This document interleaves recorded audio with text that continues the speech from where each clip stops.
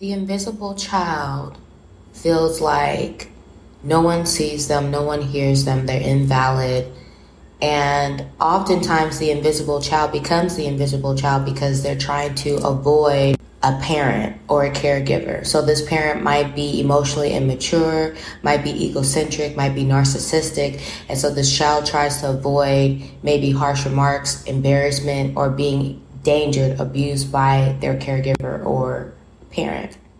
So this child suppresses his or herself, becoming invisible because this child believes the less I interact with people, the less likely I am to be harmed.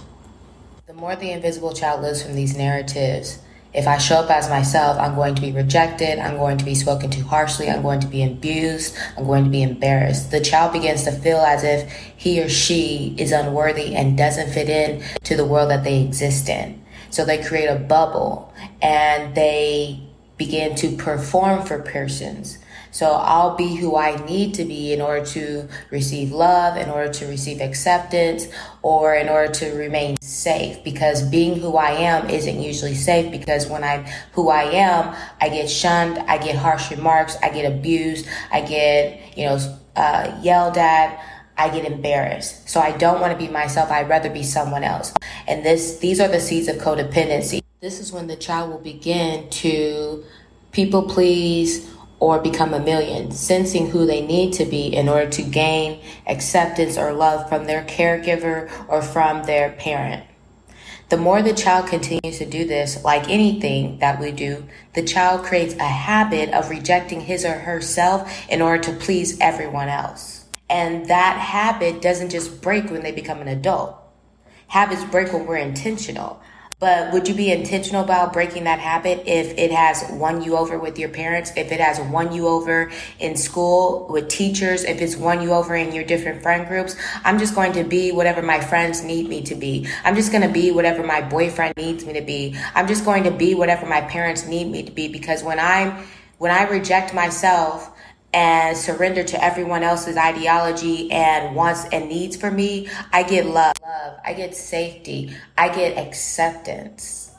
And this has been the model for this child his or her whole life. So this will continue to be the model for this child in their adult relationships. And they will continue to accept egocentric users and abusers as friends and as loved ones, because they grew up around egocentric users, abusers, and narcissists, and this is how they had to perform in order to get their needs met. So it doesn't feel dysfunctional. It feels like home. It feels familiar.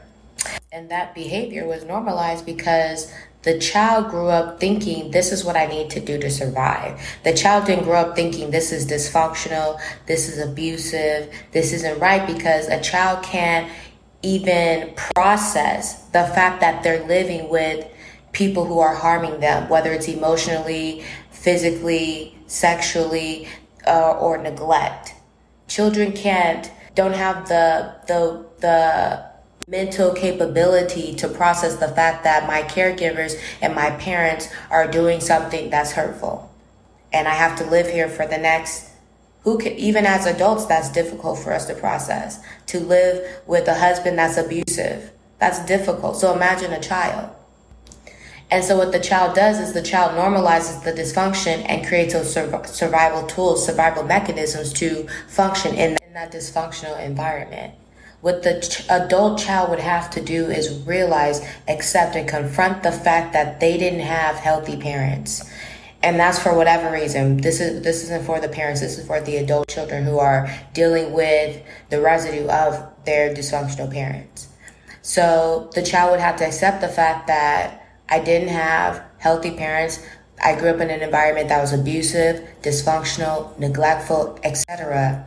And some of the devices and the mechanisms that I have created to protect me aren't necessary anymore. Like Paul said, as an adult, I put away childish ways. That might be childish thinking.